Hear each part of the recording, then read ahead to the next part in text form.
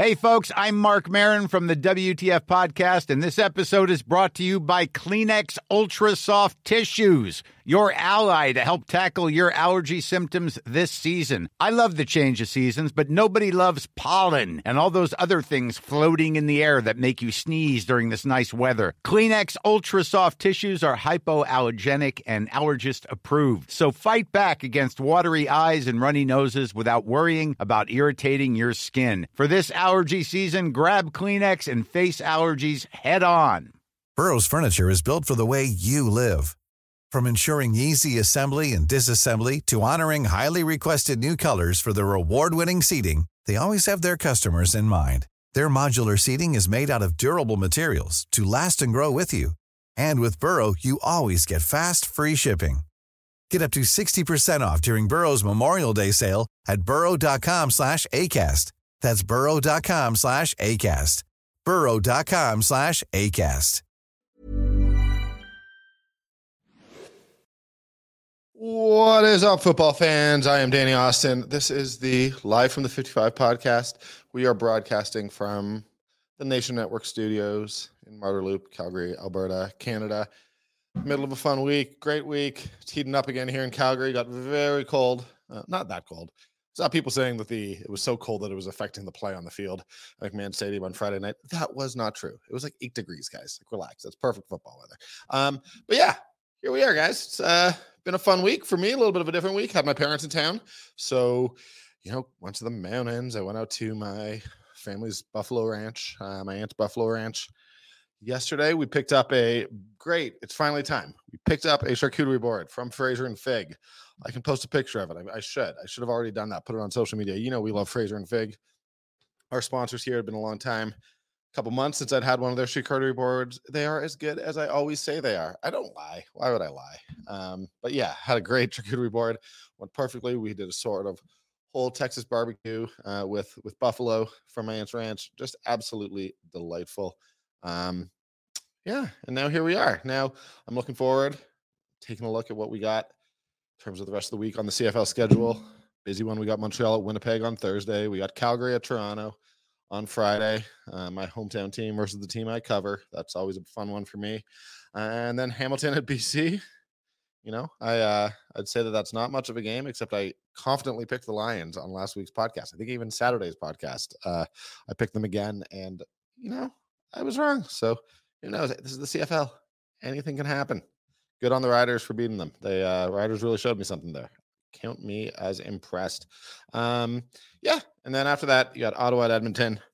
Edmonton at home.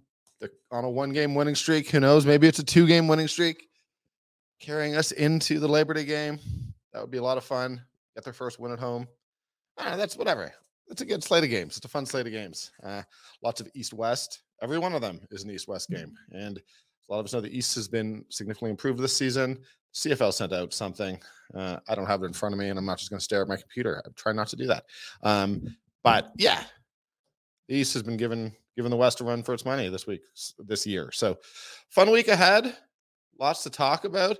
We got Ryan Ballantine. He's a regular guest here from 3 Down Nation, just from Calgary. I don't know. He's got the Go Stamps Go podcast.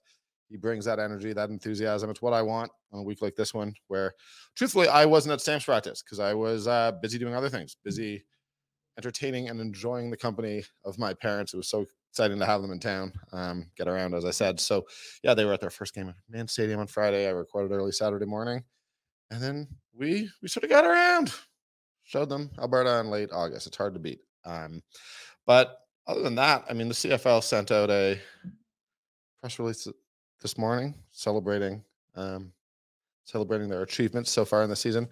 And look, I'm sure a lot of you guys are expecting me to be cynical here. Some of it is pretty funny to me, so you're not entirely wrong. There's this big looming thing over everything when I talk about the season, which is there's no operating stat system, and it continues to make the partnership with Genius Sports look worse and worse. Said that wrong. Either way, look, the Genius Sports thing is its own separate issue. Obviously, the CFL didn't say, "Oh well, all this stuff's going well," but Genius Sports, what a nightmare. And I don't know if it is a nightmare. That's just me basically looking at the CFL's website and saying, "I wish that I could tell you how a player was doing this year compared to last year. Or I wish I could go back to 2016 and add up all the receiving yards and tell you where Devaris Daniels was in terms of active receivers or in terms of receiving yards since 2016. That would seem to be a interesting way of covering the league, but we can't do it. Hopefully Genius gets it fixed. I have no confidence that they will. But anyways, yeah, there's some interesting stuff in there. The CFL highlighted the growth that they are seeing in Toronto, BC, and Montreal. They said average game day revenue for those three markets is up 26% year over year through week 10. Now, look, they're obviously adding the three markets together, so I have no idea. Like maybe that's the combination. I don't think that's the average. That's not what they're saying. They're just saying if you add those three markets up, we know that BC has seen ton of growth under its new ownership. I think a lot of us are excited by what we're seeing in Vancouver after there being some lean years there. So I have no idea. Maybe BC is covering it up, but maybe there are marginal gains in Toronto where people are spending money when they get to the stadium. That's an exciting team. They won the Grey Cup. There's all sorts of reasons, and I certainly am feeling the energy in Montreal. I got to tell you, I wish. I tell the story a lot, but I will say that the best regular season atmosphere that I have ever seen, and people don't believe me when I say this, but I believe it would have been 2019 that the Alouettes had just gotten hot, and the Stampeders went into Montreal. Always a tough place for the Stampeders to play, and man, like the crowd was so young. They were all, as it got dark, they were all holding up their phones with the lights, completely unprompted, not asked, not told to do that by the fans, and it was just awesome. It was really cool, and I do think that Montreal is one of those cities where you give them a winner and they show up. So yeah, I do think like I can be cynical about that and say, well, the game day revenue is up 26% in those three, but then across the league, the overall game day revenues are only up 2.3%. So what does that say about what's happening in the rest of the league? But I can just sort of say that and move on, because ultimately it does matter that hopefully the cumulative impact of having good teams in Toronto, Montreal, and Vancouver is helping out those markets, and hopefully that that raises up the rest of us. I think obviously most of us know. I mean, Edmonton and Calgary, we've seen pretty big declines in attendance. Ottawa hasn't been selling out. It can't be helping the season Hamilton's having there. So one way or another, look, the fact that overall the game day revenues are still up 2.3%. I don't know if that's consistent with inflation, but hey, we hear a lot of doom and gloom about this league, and it is good news to hear that there's still ultimately been growth. So just hearing from Ryan Ballantine here, he was buying an iPad, so he is going to hop on when he has purchased that iPad. I hope he's not buying the iPad for Live from the 55. We're really proud and excited about what we're doing here, but we're growing. Our overall pod day revenue is up, I'm sure. But yeah, Ryan doesn't need to buy a new iPad for this. That's ridiculous. Anyways, you also got one of the other points that the CFL made was that they're getting a ton more digital engagement. 30% up on social media, 11% more views on the CFL website, the YouTube page up 10%, and that's great. And apparently, the Waggle CFL podcast, shout out to them. We're all friends here in this podcasting world. I hope. I said I hope. I don't think those guys. I don't think we got beef. We don't got beef with any podcasts. Shout out all the other CFL podcasts. We're trying to make this work. But yeah, apparently those more people listen to that, and more fans are flocking to the CFL's revamped and redesigned Game Zone, taking part in the league's interactive gaming experience with an increase of 179% through week 11. I don't know what that means. Look, guys, if you're enjoying the Game Zone, cheers to you. That's great news. I have absolutely nothing more to add to that. I have not been on the CFL Game Zone this season. I am not a gamer. Weirdly, I was not included in any fantasy leagues this year. So I don't know. What's wrong with my friends? What have I done? Anyways, that's that. Looking ahead at the week ahead. I mean, Montreal versus Winnipeg. I have a hard time picking any of the other games this week as being sort of my one to highlight and one to watch. Obviously, the Bombers didn't look particularly good. That offense didn't look great. But, you're hoping Zach's back this week. That Winnipeg team at home is formidable. But as I've said many times, I like the way Montreal fights. I know that there was debate, did Ottawa collapse or did Montreal sort of come storming back? And I tend to lean towards Montreal coming storming back. I like that football team. I think this is a big challenge for them, but they're 6-3, and the Bombers are 8-2. The Bombers remain. It's tough. The Argos obviously currently are 7-1. They played less games than pretty much everyone else. They had a lot of bye weeks this summer, but I still have a hard time not treating the Bombers as sort of like, you're the test. If you can beat the Bombers, I think you're legit. And that's not to say that if you beat the Argos, I don't. Stamps are the only team to beat the Argos, but you go into Winnipeg with the run that they're on, with the experience that they're having. I think that team is certainly defensively getting better by the week. And yeah, I think that's a nice, fun, that's a show me game for the Alouettes. If the Alouettes pull that one out, guys, the East is going to be just such a dogfight coming down the rest of the season, especially, the Argos should beat Hamilton both of the Labor Day games. Let me make sure there. Yeah, Toronto, Hamilton. Okay, I guess there aren't two Labor Day games for Hamilton and Toronto. I think the fact that they played 4 games in 5 weeks last year got me a little bit confused there, but who cares? Either way, Montreal, Winnipeg, that's a great game. Winnipeg really feels like they are growing into this season and getting better by the week, and they scare me. I maybe they don't scare me quite as much as they did last year, or the year before, or 2 years before that. But look, I watched them play Calgary, and ultimately, did they do much on offense? No, but that defense is so opportunistic. They grind on you. They're in your face. Jake Mayer just talked about how they tip so many balls off the D line. It's good. It's a good team, and I think that's going to be a tough challenge for Montreal. But I'm not ruling them out of any game. Montreal has earned my respect and my admiration. Friday, Calgary, Toronto. I've got Ryan on. Ryan's obviously a Calgary-based guy, huge Stamps guy. So we're going to talk a lot about this game. But I do think it's worth noting. Stamps beat Toronto earlier in the season. I know Chad Kelly got hurt, but I have maintained Chad Kelly, other than one pass, it was broken coverage. I don't think Chad Kelly was exactly ripping the Stamps apart before he got hurt. So, this one to me is the Stamps have a chance here. And I'm just going to read you this. This is from the Stamps press release. Since a 39-36 loss at Rogers Centre on July 7th, 2012, more than 11 years ago, the Stamps have won 8 straight away games against the Double Blue. The victories coming in 3 different venues. They won at the Sky Dome, Rogers Centre. They won at the Sky Dome. They won one at Tim Hortons Field, where apparently there was a scheduling conflict. That's before my time. And then they've obviously won a bunch of BMO. So, the Stamps, this is just one of those facts. The Stamps have a terrible time in Montreal. They have a great time in Toronto. I've covered every one of those games since 2016. My first ever CFL road trip was a Thanksgiving weekend game in Toronto. And, they've really, really played well there, obviously with the exception of a certain Grey Cup. But I understand the frustrations. The Stampeders offense is not scoring touchdowns. We're still waiting for Jake Mayer to really click.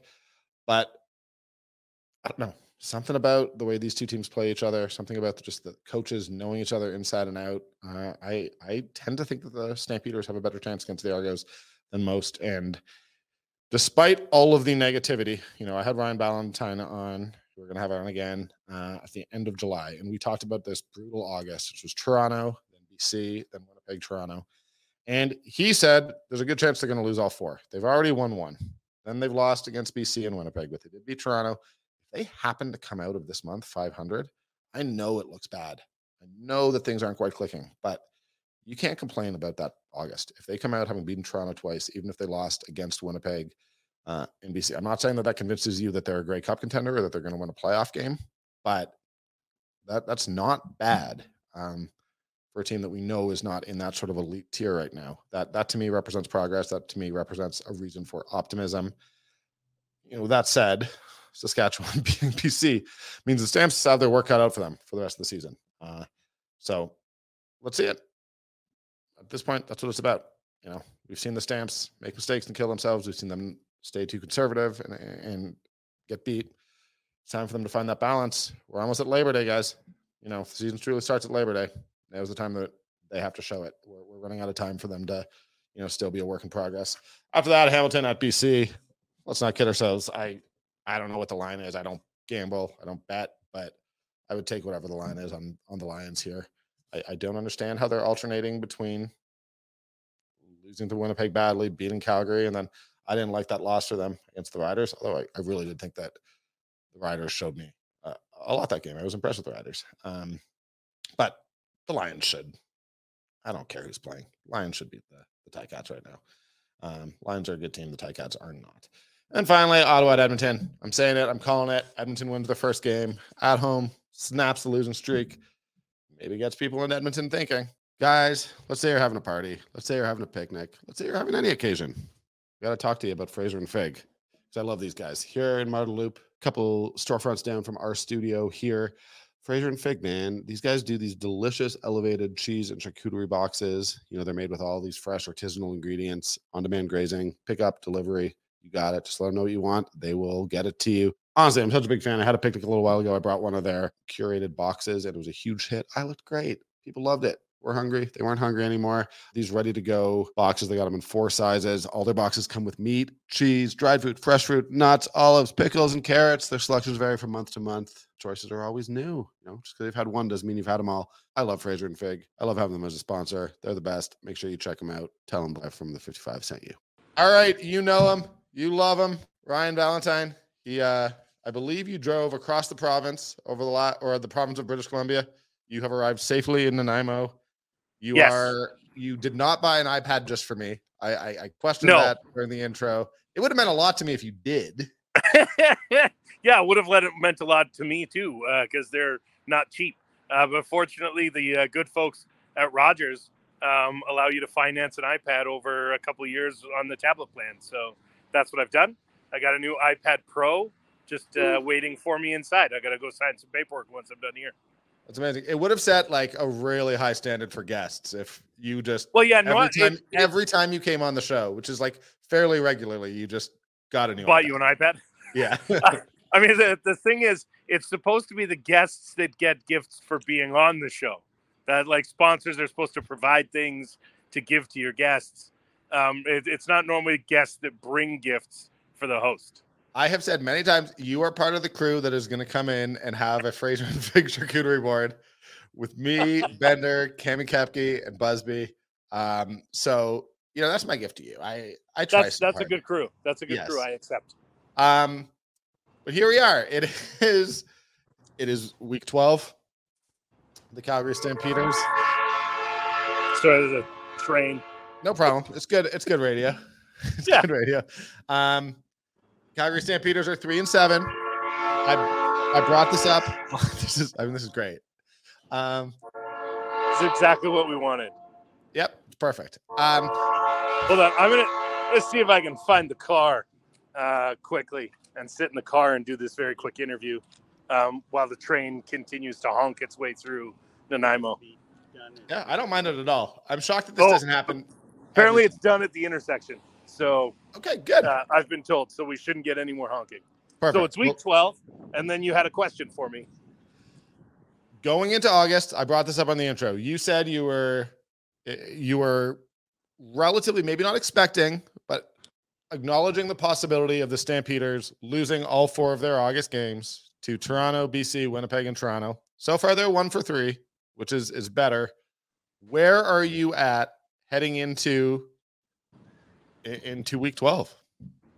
Well, it's still a situation where the Stampeders need to win games after August. You need to start in Labor Day, and you need to put together a long win streak if you want to have a chance of making the playoffs. I still think, given what's going on, I mean, Hamilton losing to Edmonton means that it's even more possible that 6 or 7 wins makes you a playoff team in the league this year. And I think the Stampeders can get there in the back half of the season, especially when you're playing Edmonton twice.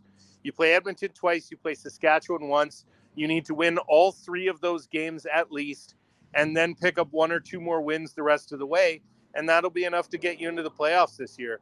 I still, despite what Saskatchewan did, I still don't believe in them being a better team than their record has indicated. Whereas with the Stamps, you have 2 overtime losses and a loss to Winnipeg in which Rene Paredes missed 2 field goals. But beating the Lions is not nothing, right? Like that. It's not nothing. No, it's not nothing. But holding Winnipeg's offense to no touchdowns is not nothing either. Drew Brown came in and scored 39 points unanswered against the Elks a week ago in one half. It's not like he's a slouch as a quarterback. And the Stampeders defense did their work to do everything they could. And if the Stampeders offense hadn't thrown a pick six, you're a win. That's a win against Winnipeg. That's an important point, because I think that when the Stamps beat the Argos, we heard a lot of, well, they didn't have Chad Kelly. And that's fine. Right. But I mean, I had Darren Bombing, and I'm not calling anyone out. I hung out with Winnipeg reporters. They were all pretty convinced. Like, they were saying, look, Drew Brown can beat the Stampeders. So The fact that he went out, I mean, the fact that you have to give the Stampeders credit for what they did against Drew Brown. Absolutely. Because he was being treated as the real deal going into that game.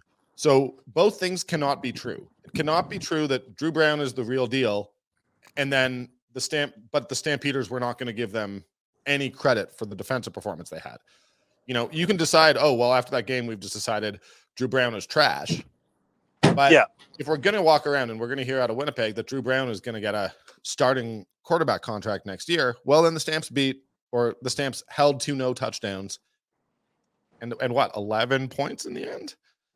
Yeah. They would have given up 12. They would have given up 12 points, 3 or 4 field goals, and that's it. And so if that happens, then you're in a situation where the Stampeders defense did everything they could to hold Winnipeg's offense out of the end zone and did so very successfully. And think too, some of those field goals were substantially like just stupid penalty aided. That one roughing the passer call when he was already out of bounds. You take that away and the Stamps win. There's so many ways that the Stampeders win that game on the weekend if they just don't make stupid mistakes, or the wind doesn't wreak havoc with Rene Paredes' field goal. The one field goal hit the upright, it died and then turned before it hit the upright and stays out, and the other one just on the outside of the post. I mean, either one of those scores and they win the game. So it's very much that the Stampeders are a victim of circumstance. I think this year you have 3 pick sixes, all of which were impacted in 1-score games. And I get that those plays happen, and if they didn't happen, maybe something else would happen. But it's very easy to look at the Stampeders and think this is a team that their record could be flipped very quickly, and it wouldn't surprise anybody to see them winning those games instead of losing them. And I mean, I largely agree with you, while also thinking that, like, at some point the mistakes become a feature and not a bug. And now I will say that, and I'm not trying to pick on him because mistakes are made all over the field. And I often tell the story of asking a Stampeder coach about Kamar Jordan's fumble in the 2017 Grey Cup. And he had been like, honestly, like, I don't put the game on KJ. And I was like, well, it was and he was like, no, man, I'm a coach. There were 100 mistakes that happened that could have turned that game. Just the most visible mistake is not the problem. But, like, the reality is Luther Hakanavanu should have caught that touchdown pass and walked it in 10 yards, right? And I mean, that was the mistake that really stood out to me. I mean, Trey Robertson dropped a pick, but, like, that's a pretty, like, go play. And he's not even. If Luther catches that ball, it gives the offense confidence as well. It gives the offense some sort of swagger that Dave Dickinson said after the game that his team is missing. The ability to get in and score, to prove that you can get to it. If you can do that, then you're good to go. I don't understand this kind of, they keep waiting for one big play to be the play that moves them forward. And I mean, what happens if they come out and beat Toronto again this weekend? If they come out and beat Toronto again, where do you rank a Stampeders team that's beaten the only team that hasn't lost anybody else, but can't, struggles to win against Ottawa? It's incredibly, it's a maddeningly inconsistent result that I don't know we shouldn't have expected with a relatively young team. Well, no, but it is the thing that when you're, and I can only speak as a reporter here. Yeah, of course. When I'm covering a team that's winning, that a truism of good teams find a way to win, and good teams win when they're playing badly. Like, I really do believe, and I think that we saw that a little bit in the Bombers. Like, DeMario Houston recognizes that play knows to go for it. If he misses that ball somehow, that could be a big gain for the Stamps. Yeah. And he knows to go for it and has that confidence. That's why Demurio Houston is Demurio Houston. And I do think that, like I saw from the Bombers, it's like, look, in pretty difficult, you're away from home, you're against a defense that's playing well, they're shutting down your quarterback. The Bombers, to their credit, took advantage in the moment, and the Stamps did. And I think that's what separates, for me, I will say the Bombers and the Argos. The Lions losing to the Riders, and now they've lost 2 of their last 3. Yes, they killed the Stamps, but they got crushed by the Bombers. I'll be honest with you that it's a quite clear Toronto, Winnipeg, with BC number 3, and then another big drop-off to sort of Montreal. Yes. Although Montreal can change that. But for me, like, it's why I have to have the Bombers right now as the favorites in the West. They can do this. They've been there, done that. And we continue to see them be there and do that. And it's how Calgary looked for the better part of 30 years. So it's fairly easy to recognize the Bombers doing exactly the same thing, which is winning games they shouldn't and getting it done and getting that big play. I mean, let's not forget, we talk about the dropped interception from Trey Roberson, but Brandon Dozier broke on a ball that would have been a pick 6 as well and just happened to drop it. And instead of, if Demurio Houston drops that ball, Calgary wins. If Brandon Dozier catches that ball, Calgary wins.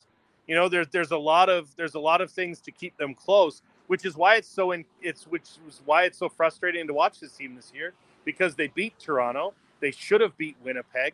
Now, they weren't in either game against BC.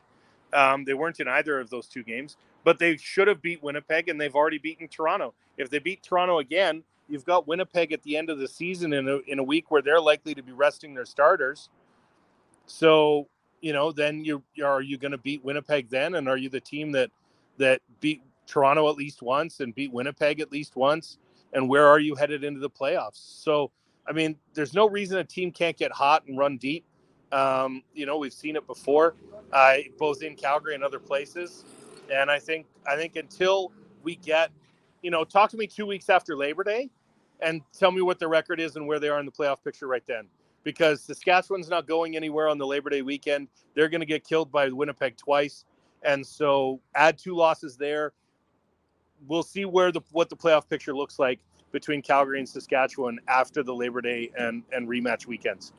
So Edmonton, their considerable improvement in play with Trey Ford at quarterback. And I'm not necessarily saying Trey Ford has come in and lit it up, but I think that the team as a whole has played better over the last 2 games, including getting a win. Not the most impressive win, but a win nonetheless. Where is your confidence level at on a Stampeders team that has had some ups and downs, that has certainly at times looked like they don't have big plays in them? How confident are you in a back-to-back sweep for the Stampeders over the Labor Day games? Very. I think that's fair to say. I think Edmonton wins again this week. I picked them to win this week against Ottawa to end that home losing streak. They'll have won 2 in a row. I think they'll feel pretty good about themselves, and they'll come into Calgary with maybe a little more confidence than they should. This team has shown the capability of being able to throw big passes and throw big plays. They did it against Ottawa, scored 41 points. They haven't done much since, but they've shown themselves capable. You've now also added, since that game, you've added Markeith Ambles into the mix, a guy that knows the Calgary system and is comfortable in that Calgary system. So I think the receiving core is getting better by the week and getting more and more chemistry with Jake Maier. I think they're very possibly going to be able to do some damage here in the second half. And I think Jake will be able to build that chemistry with guys and get it in there. When you look at the receiving core this year, it's guys in and out and playing in different positions every week. It's no wonder Jake Maier is not developing chemistry with them. It's not like these guys have played together for 4 or 5 years and we're wondering what happened. You've still got Jake in his first full year as a starter. I don't know how much more people were expecting from him in this situation. Well, I think that people had quite high expectations because he started his CFL career so strongly. I do think that he started incredibly strongly. Yes. And I think that set expectations very high. And I don't think he has met those expectations, certainly in terms of accuracy. The mistakes are there. But I will also add that and again, I hate doing this, but I don't think that the left and right tackle positions have been particularly strong on the offensive line.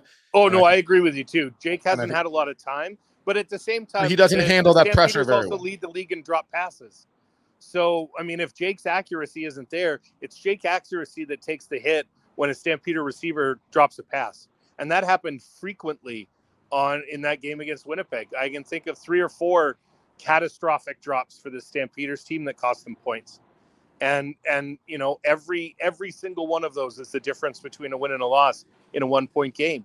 So when you're leading the league in drop passes, it's hard to be the quarterback that's showing out, you know, when receivers aren't catching the balls they're supposed to.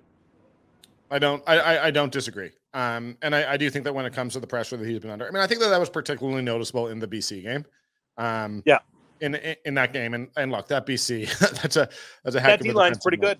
That D-line's pretty good, and they clearly made it a priority to sort of get on top of him. I've just noted that, you know, for all the frustrations with the Stamps not pushing the ball down deep in that game, and I've given you credit on this podcast. You pointed out those little screen passes, how frustrating they are. But the reality is also, as I was watching that game, I was like, Jake doesn't have 3 seconds to drop back in the pocket, look downfield, do it. He's having to get the ball out so quickly. And so, like, that is it a play calling issue? Is it a pressure issue? Is it a Jake Mayer issue? I don't know. But I mean, I've said this a million times. I actually, like, this is the most I've ever felt like the way that Stampeders fans are reacting to something does not align with how I'm reacting. Because I feel these have been some very natural struggles for Jake, for a young quarterback. I do think that I'm not throwing in the towel on Jake Mayer by any means. I still have confidence in him being able to emerge as a sort of as viable as a starting quarterback for this team. And I think that expectations were set too high. Well, and again, you had Good Jones and you had Dennis, 2 of the best tackles in the league last year. You know, Dennis was the Stamps nominee for most outstanding lineman, and Julian Good Jones is in the NFL now. You know, so put those 2 caliber tackles, and any move to the tackles would be a downgrade. Now you've got essential rookies trying to find their way in, or a 6th guy in Bryce Bell, who has played admirably, but he's the 6th guy. He's not supposed to be starting. So, you know, I think when you put everything together, it's a matter of getting healthy. The Stamps are 2nd in the league in man games lost to injury. Their receivers aren't doing their quarterbacks any favors when they do get the ball. And they've had some unfortunate mistakes, whether it be missed field goals or pick sixes that have cost them games. I think this team is very capable of beating any team right now. They just have to be able to put it all together and have a pretty mistake-free week. Yeah, and I will also note that man games, and I don't just want this to be a make excuses for the Stampeders podcast, but when you say that man games due to injury, there's, you know, maybe Genius Sports can come up with a way to quantify this, but like those man games are Malik Henry, you know, their top receiver. They are Kadeem Carey. They are Peyton Logan, who was obviously both the returner and a huge part of the plan for the offense. We have not seen Jalen Philpott. There are some really big pieces missing to this offense. And I do, like, it's why it's, you know, I get so self-conscious about. I'm Sandra, and I'm just the professional your small business was looking for. But you didn't hire me because you didn't use LinkedIn Jobs. LinkedIn has professionals you can't find anywhere else, including those who aren't actively looking for a new job, but might be open to the perfect role, like me. In a given month, over 70% of LinkedIn users don't visit other leading job sites. So if you're not looking on LinkedIn, you'll miss out on great candidates like Sandra. Start hiring professionals like a professional. Post your free job on linkedin.com/people today. Everyone knows therapy is great for solving problems, but getting therapy has its own problems too, like finding the right therapist, fitting into their schedule, and of course, the cost. Well, BetterHelp can solve those problems. It's totally online and built around your schedule. It's surprisingly affordable too. Connect with a credentialed therapist by phone, video, or online chat, all from the comfort of your home. Visit BetterHelp.com to learn more and save 10% on your first month. That's BetterHelp, H-E-L-P. Burrow's furniture is built for the way you live. From ensuring easy assembly and disassembly to honoring highly requested new colors for their award-winning seating, they always have their customers in mind. Their modular seating is made out of durable materials to last and grow with you. And with Burrow, you always get fast, free shipping. Get up to 60% off during Burrow's Memorial Day sale at burrow.com/ACAST. That's burrow.com/ACAST. burrow.com/ACAST. Being too much of a homer, but I do think that, you know, some of these struggles are foreseeable. And, you know, I am a believer. I am picking the Stamps to actually win in Toronto, in part because they haven't lost since 2012, which Sean Fave's email said. So, you know, I just honestly, I liked the way that they played against the Argos a couple weeks ago. I know that. Yeah, I think the defense is putting it together. It's just whether or not the offense can score enough points to hold off those field goals. Yeah, I do think there's a possibility that it's a terrible game. Have you bought in on Montreal? Not yet. I mean, here's the thing with the East. In the East, anything can happen. You know, anything can happen in the East. Any team could come out of there. I think Toronto's obviously going to win the division, but there's no reason why, you know, a Fajardo, Jason Moss team can't somehow avoid their own tendencies and win an Eastern final. You know, I think Montreal is the second best team in the East for me, but I mean, that's not asking a lot with Ottawa and Hamilton and the way they've both played this year. You know, is it difficult to be the second best team in the East? I think if Calgary were in the East, they'd be the second best team in the East too. You know, it's not that tough. If you relocated the Stampeders in Montreal, the Stampeders are the second best team in the East. You know, it's the Alouettes really beat the Stampeders, so I'm not going along with you. This is where we just in overtime, Danny. We don't talk about overtime games. Overtime games are a coin flip. I'm sort of all in on that Alouettes team. They're, you know, when Dave Dickinson talked about the Stamps not having the swagger, I do think that the Alouettes do. Absolutely, they do. They brought in Sean Lemon. Great choice. Isn't it awesome seeing him just kind of? I just want him to pile up, get his 100, and then sign with Hamilton so he can get the Kevin Glenn of defense. It is sort of incredible. Those are my two Sean Lemon goals. I have nothing but time for the people I cover, but like I know that Lemon was like, what? Like, look what I did last year. Why am I not getting contract offers? So for him to like sort of just be going out and being like, guys, why didn't you sign me? Look at me. I'm Sean Lemon. It's amazing. And like, it's also funny. Every game that he plays, you get like the veterans the guys who have retired, all of his like guys in their mid to late 30s who are like a couple years retired are all so happy for him. They're hyped. They're hyped. Yes. And so am I. I love that dude. He's done my podcast 3 times now. I think he's fantastic. Sean Lemon for me is absolutely the guy I will root for over and over and over again. So hopefully he can get his 100 sacks and then just even sign a 1 day with the Ticats, or have Montreal trade him to the Ticats before he retires for future considerations, just so he can get his Kevin Glenn, become the Kevin Glenn of defense.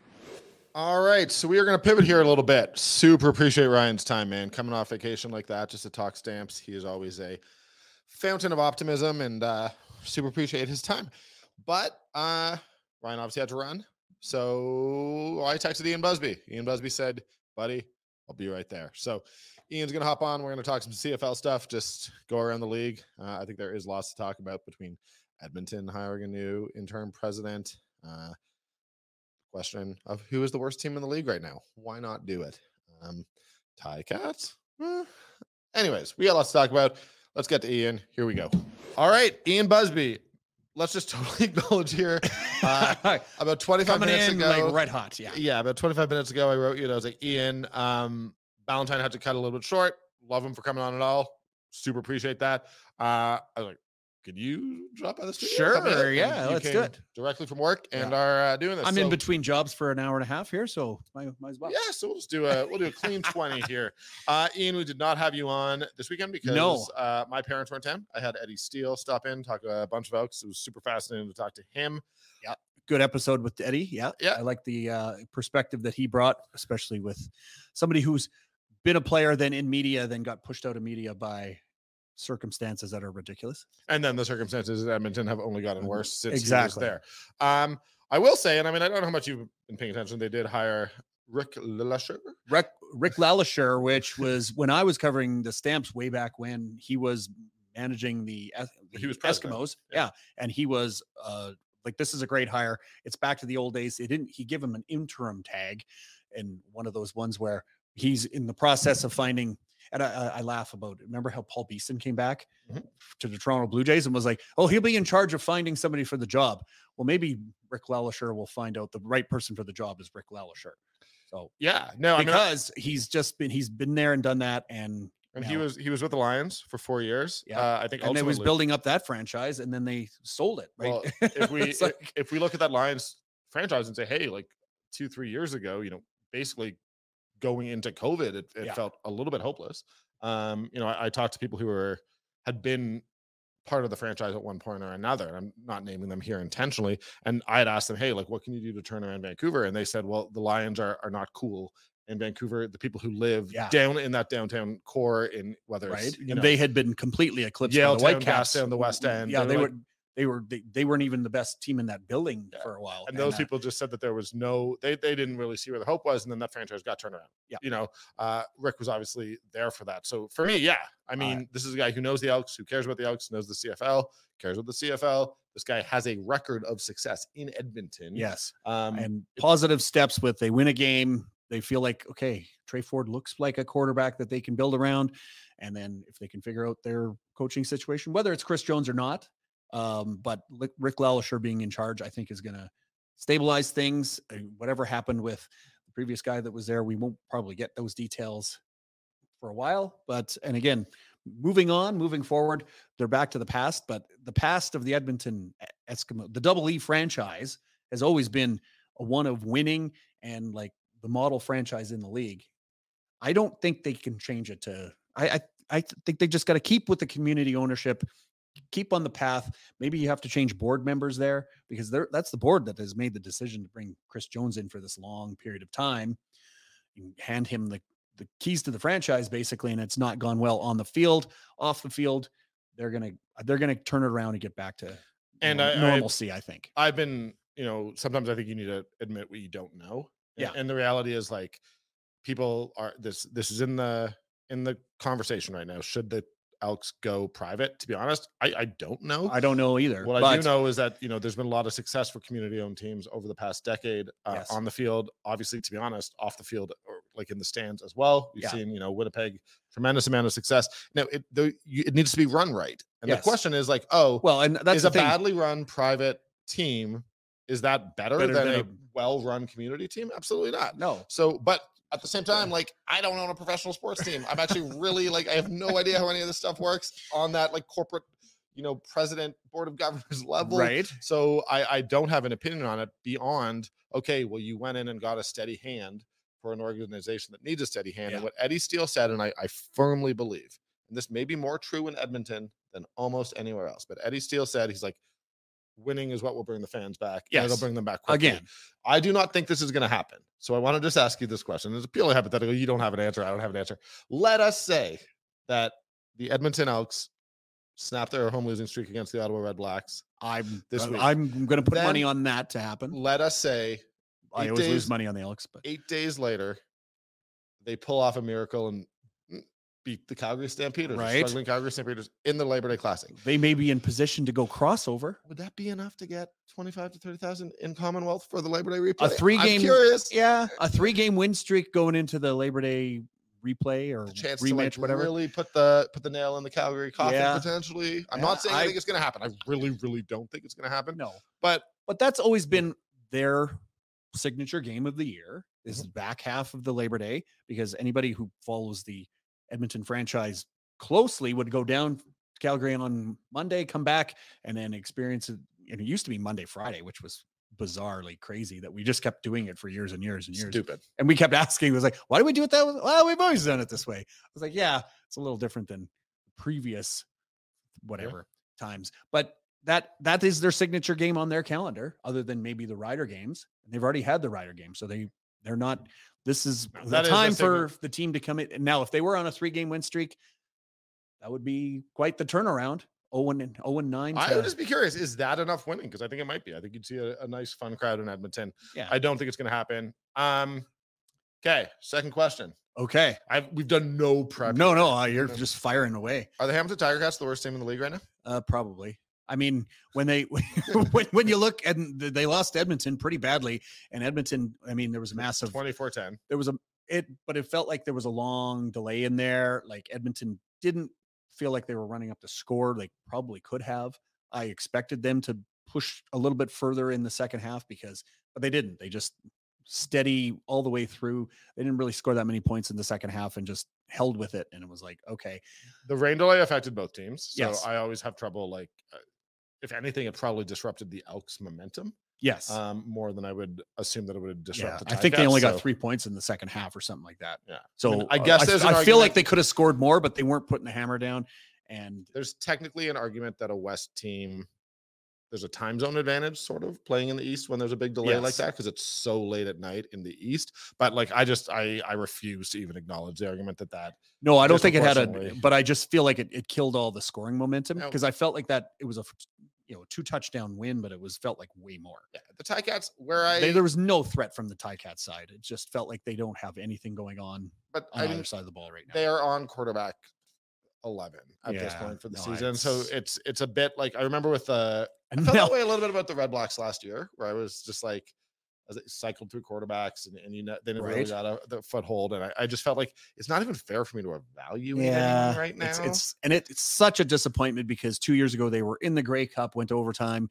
They get the Grey Cup back 2 years later to be like, okay, we're going to get there. We're going to get another chance. We're going to get a Hall of Fame quarterback coming in in a trade. And it just has gone the opposite direction this year. And now they're going to go into BC this week, and BC is going to be looking to get that bad taste out of their mouth. And they're going to lay a stomping on the Ticats this week. The funny thing is that they're 3-6. Yeah. Which is not even as bad as the Calgary Stampeders right now. And I mean, they're above the Ottawa Red Blacks. The thing with the Ottawa Red Blacks is you see signs of life. Yeah. And they lost a game, and and the Red Blacks can score some points too. That's the thing. And I saw a debate out there somewhere about did the Red Blacks collapse against the Alouettes, or did the Alouettes? And it's like, I don't know, it's probably some combination of both. But I give yin and yang, but the Owls a bit of credit. And it's just the Ticats still have a chance of finishing in the top 3 at least. They can. And I don't necessarily know that the 4th team in the West is going to be. No, you can't count on a crossover being coming into play. The problem is the Ticats. I mean, I will admit this in the intro. I thought that the Labor Day games in the East were a back-to-back, just like in my head. Oh, okay. And they're not this year. But I haven't looked at the Ticats schedule versus the Stamps. It does feel like. Well, and Ticats still have the Stamps at home, which will be a big game for that crossover standing. Assuming Bo's back. Yeah, that'll be even bigger. Be nice. But yeah, I feel that Ticats, their point differential is brutal. Is it? Well, the Elks are the worst in the league, but it's considerably worse than the Red Blacks. Like this, Ticats one and 4 at home. It's 78. They're a minus 78 in point differential and scoring differential. The Red Blacks are a minus 22, and the Stampeders are a minus 32, 42, right? Yeah. No, I don't know what that is. It's 43. 38. 38. Man, my dad listens to this podcast and is going to be very disappointed at my math. I don't know why money you spend on education and you can't do the quick math. So yeah, I mean the Ticats for me, they're just substantially worse than the 2 teams that they're probably going to be competing with for a playoff spot. And their schedule coming up, being in BC this week just feels like it's going to get. It's tough for that. I was looking, and I mean, let's do what we always do and kind of look at the schedule. You got Montreal at Winnipeg. I'm really interested in that game. Signature game of the week. I suspect that that's like. I don't have the line in front of me, but I would have the Bombers as a comfortable favorite in that game, while also being like, this is a show me game. And it looks like Caleros will be back. He's been practicing. So, you give the advantage to the Bombers while also saying, well, the Alouettes have put up some good fights and have generally been close with whoever they played. Yeah. You got Calgary at Toronto. And Fajardo is supposed to be back for this game. He is supposed to be back for this game. So both of their, so when they're both top quarterbacks are coming back, it's kind of like, okay, throw this one into a blender because I don't know. Winnipeg last week, well, I mean, I get to see them in person for the first time this year. And I'm like, they just didn't impress me at all. I mean, again, they're not playing with their top quarterback. So it's just that my thing with that is that the media was treating Drew Brown prior to that game like he was exceptional. Yes. So, and now I'm hearing, well, you only held Drew Brown to no touchdowns. So, and it's like, well, it's one or the other. I said this to Ballantine. It's like, is Drew Brown going to get himself a $400,000 a year starting contract next year or not? I mean, it just does feel like because the Stampeders lost, we're not going to talk about them in a positive light, and nor should we. But it felt like it felt well against more like the Stampeders lost than the Bombers won. That's the way it felt to me. Yep. Like I looked at that, seeing that game in person and just seeing the mistakes that the Stamps were making, the critical errors, the 2 missed field goals, a drop touchdown pass to Luther Hackett, and then should have pick had six, and then a pick six. And again, how many we said this a few weeks ago. How many games are you going to win with a pick, giving up a pick six? They've given up 4 this year. And you're not winning without touchdowns offensively, and the Stampeders aren't scoring touchdowns right now. No. However, dude, they haven't lost in Toronto since 2012. Did you cover the game? They lost in Toronto July in 7th, 2012. Did you cover that game in Toronto? July 7th, 2012? No. My daughter was born July 3rd, 2012. Okay, so no. So I took these games off. I remember watching this game because if memory serves, Drew Tate got hurt, and that's why they ended up losing. Sure. Okay. I can't look it up. I mean, Drew Tate got hurt earlier in the year, each of 2012 and 2013. And I believe that's like, it was the third or fourth game of the year, somewhere in that range. And like, of course, it's like the start of Stampede, watching on TV. I've got a newborn baby, and so I'm pretty sure Drew Tate got hurt in that game. Okay. Yeah. 39-36 loss at Rogers Center. Right. They've now won 8 straight with victories coming in 3 different venues. Do you want to take a guess at the 3 venues? Well, the one would be Rogers Center. One would be their current BMO. stadium. And then didn't they play a game in Varsity Stadium? No. Or was it in one of the Atlantic Stadium? It was Tim Hortons Field. Oh, there was a scheduling issue at Rogers Center. Oh, this is all in the Stampeders press release. This isn't me being inspired. This is I'm pretty sure this isn't me being inspired. Yeah.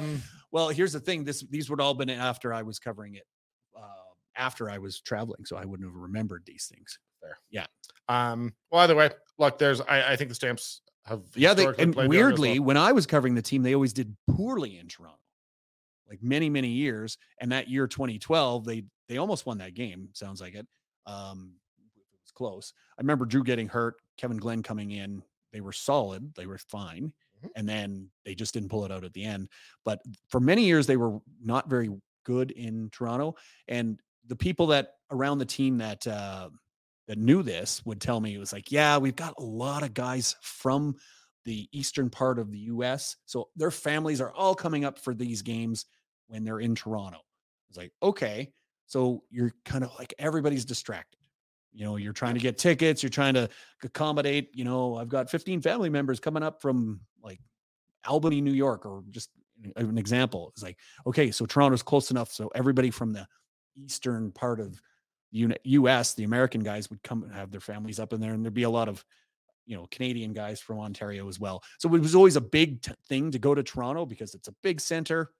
A lot of people there, and it just felt like it was distracted. So the fact that they've cleaned that up and now haven't lost in 11 years there, that's pretty interesting. Cool. That's an interesting stat for what used to be the lower, now maybe has switched the other direction. Yeah. They did lose, obviously, the 2016 Grey Cup in Toronto. And the 2012 Grey Cup in Toronto. The 2012 Grey. But other than that, let's move on. I'm going to just throw a couple. Well, 2012 was Chris Jones went from Calgary to Toronto, and he had their entire playbook still, and he knew exactly what Dave wanted to do on offense. I remember that vividly because that was the theme of the Grey Cup that year. Who's your MOP through 11 weeks? Still Chad Kelly for me. Is it? Okay. Yes. I know there's a big debate between the top 3 is with you Zach Collaros and Vernon Adams, but consistent wise, I think Chad Kelly. How How does the Toronto Argonauts had all 3 of their bye weeks already? How has that happened already, Danny? Like the best team in the league by record has only played 8 games. Everyone else has basically played 10. And now they've got 10 straight weeks of a game every week. So it's not great. It like when you have 3 bye weeks, you should have 1 in the second half, 1 in the back half, and maybe 1 in the middle. Like if I put my conspiracy theory hat on, okay, it's that Toronto tends to be a city where people get out of town on the weekends. Okay. And that stadium can be a little bit difficult to get to from out of town for a sort of 7:00 start on a Thursday. So they potentially the league wanted to. Well, they've only had was it 3 home games so far? Yeah, I don't know. I mean, according to go back to the standings, you'll be able to see how many home games they've had. It's they're 4-0 at home. 4-0 at home, 3-1 on the road. So they're even so far. I don't know. You can throw in another road game in there. It's absurd that they've had 3. It's just bizarre. And you look at the standings, it's like, okay, everyone else is in their division has played 9 or 10 games. They're at 8, and well, they're going to catch up eventually. And good for hopefully harder for the Stampeders. Hopefully they've stayed healthy up to this point of the year because it's going to be a grind down the stretch. I can tell you that. Yeah. So the Chad Kelly thing is interesting. Currently, just looking at the PDF that the CFL produces in terms of league leaders, we only have the top 3, but it does have Jake Mayer as the top or passing yards quarterback, and then Vernon and Zach. Yeah. I'll be honest with you. I think right now he's definitely Zach is probably approaching number 1 for me. This is what I look at here. QB rating, I know, and it's 6 points better than Zach right now. But I mean, 120.2 is an excellent QB rating. I think that clearly no one has run away with it. Chad Kelly is probably the favorite. To be honest, I think I look at Brady Oliveira, 783 rushing yards. He's been pretty consistent. The problem is not a ton of rushing touchdowns there, although I don't actually know because I only have the top 3. And he's going to be. I don't have the top 3. I have tied at top 1 rushing touchdown, James Butler and Chad Kelly, then tied, but a third, several tied. Okay. Good job, guys. Well, and Oliveira would be your leading candidate for Canadian right now, wouldn't you say? I mean, Betts has got to be in there. That would be a good Western Division battle. It's interesting. Like when you look at, let's just move on. Like, okay, let's stick with Canadian. I do think that, those 2 have to be your 1 and 2. Yeah. And that ultimately, that's be a divisional thing. It'll come down to not East versus West. It'll come down to the West Division vote. Yeah. If anybody knows how the works, you vote for your team first, then you vote for your division second, and then you vote East versus West after that. That's just the way they do it. And there's some flaws in that system that lead to a lot of times where you're going to awards night and you know exactly who's won because it's pretty obvious. And I mean, I think Oliveira has clearly established himself so far to me as sort of the league's elite running back. Kadeem Carey has been hurt, is not going to play this week. Yeah. And they know that Dedrick Miller can step in and do the job.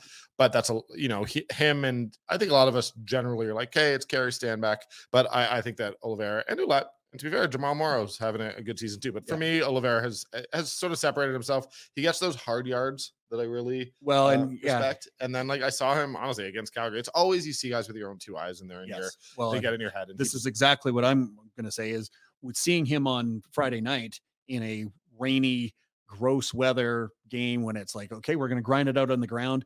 The Stamps knew he was running the ball. He just ran through them a lot, and he's played every game, and that's why he's got the most yards. There's something like, as I used to say every year when Joffrey Reynolds would come in and never miss a practice and be there every game, it was like, health is a skill. It's a skill in football. And if you can go out there and be out there every single game, give a consistent effort and never let your team down in that respect, then you'd have to worry about, Oliveira seems like he's just a workhorse, and that is so valuable to have. And you could see it at the end of that game when they were driving down, they get that extra field goal. That was the difference in the game. Yeah, he's exceptional. Would have no problem with him as Canadian, and who knows? I mean, if he keeps up at 780, he's almost at 800, and the Bombers have played what? They've played 10 games. Yeah. So, he has 16, 1700. Who knows? And they're I'm sure going to have lots of games where they run the ball heavily as it gets colder. I will say the Canadian, I do think it's him and probably Betts. 11 sacks for Betts. He'd had a couple sort of slower weeks, although not really. He had 10 in the first 6, didn't he? And then and like against Calgary, he was getting to right. Jake, he just wasn't Jake getting was the numbers. The ball, he was rushing him. I do think that defensive is where it's going to become really, really interesting. I think that you are going to get, no matter what, a push. Winnipeg's media guys, I love them. They also will likely it'll be Jefferson there. Well, but like the question is for me, it's like Betts has 11, Jefferson has 8, but then you look at Jefferson has 10 pass knockdowns. Yes. So he is like, how disruptive is this guy? Is this guy week in, week out? And I do think that AC Leonard, we should also shout out. He has 9 sacks, which is pretty impressive. And then Mike Rose at defensive tackle having 7 is really impressive. Like there's a ton of options here. For me, to be perfectly honest with you, I have trouble for a defensive player not looking at that. Jefferson, 8 sacks, 10 pass knockdowns, and seeing like Jake Mayer after the game said, he was like, guys, the difference in that game was that the Bombers D-line tipped a couple balls. Yeah. And he's like, there was one that Reggie would have extended a play, and then there was one down in the scoring zone Dukes near the end that he was like, would have extended the drive. And I don't think like we talk enough about knockdowns, but for me, I do have Jefferson now as my number 1 for defensive. Yeah. On your last episode, Eddie Steele gave a good breakdown, if you guys haven't heard that, of exactly what Jefferson does on those plays. If it's like, okay, if he can't get to the quarterback, he's just going to get in the way of the quarterback. And at 6'7", he just does. It's hard to, like, when you're trying to throw over your offensive line, which is all these 6'4" guys anyway.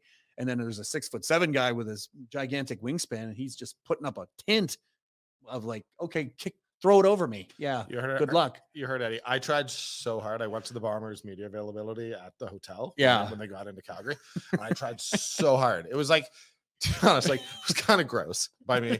I was just trying to get him to talk about how amazing he is, because like I love. See, and you goad them into saying how terrible the other team is. Like that's like I'm not gonna write a story. I also you're always trying to get some banter going. Like you were trying to stir some. One of the best interviews I've ever had was at 2021 Grey Cup, where Willie just talked about driving a garbage truck in the offseason. Yeah, and how he was buying one, and that was his and it was fascinating. One of those interesting men. I don't know. I just wanted him to like sort of pour some gas on the fire.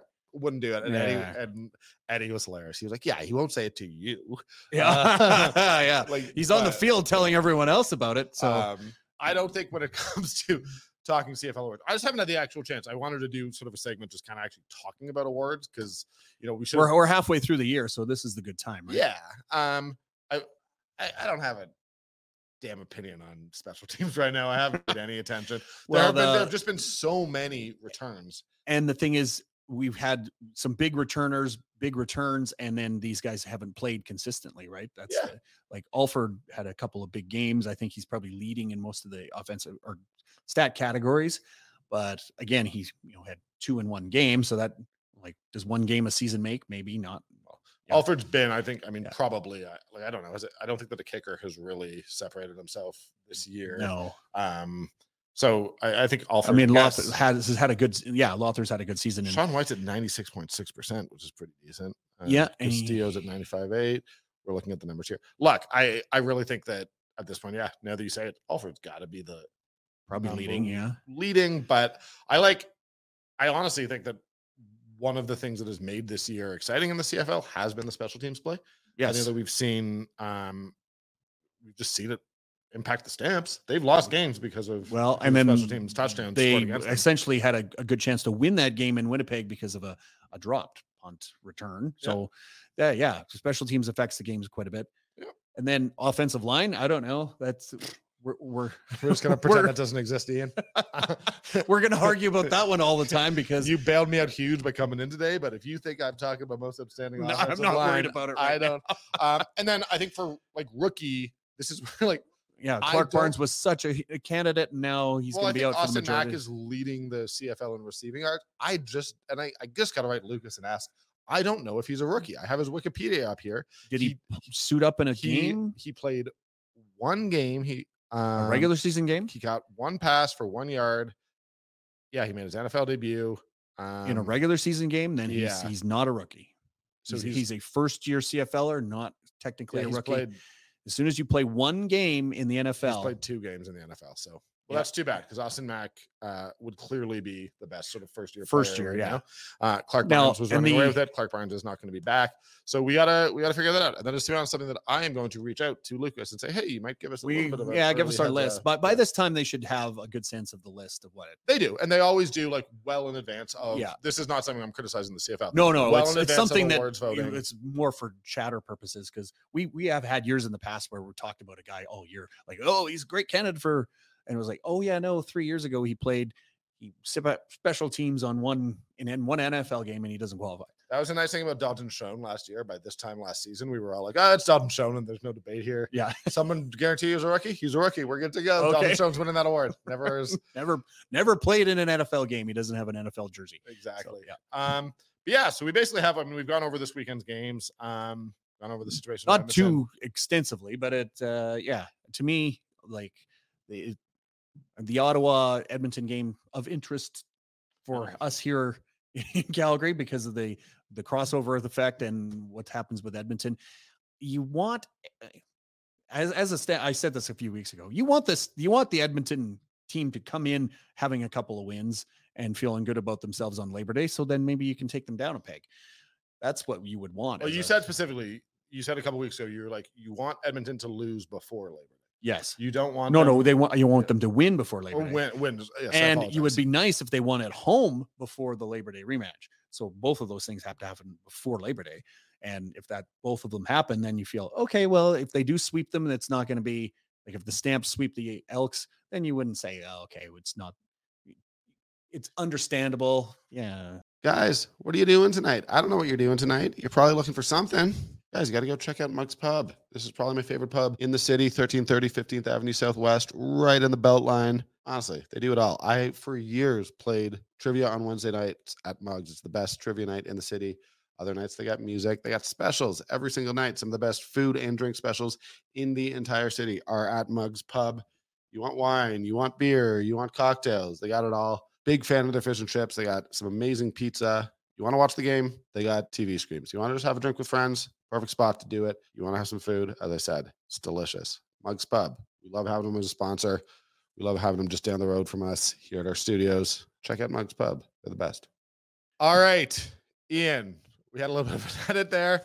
We are now going to leave the podcast. I do want to thank both yourself. Honestly, man, you came in last minute and super helped me out here. I really, really appreciate it. It was always great having you on. And, I appreciate always being thought of. Yes, you honestly, you're the best, and I really do appreciate it. I want to thank Ryan Ballantine for taking time from his vacation to pop in. And I want to thank all of our listeners as well as Mug's Pub. We do love it there. And our good friends at Fraser and Fig. Guys, enjoy your weekend. Enjoy the games. Fun slate of games on the schedule. I did not say that correctly, but we got through it. Great slate of games this week. Exactly. And then next week's Labor Day. So next week's the big one. Next week's the fun one. We're going to have as much fun as possible talking about it and covering it. Thank you so much for your time. And thank you. Yeah. Thank you, Ryan. Thanks, Mugs. Thanks, everybody. Yay.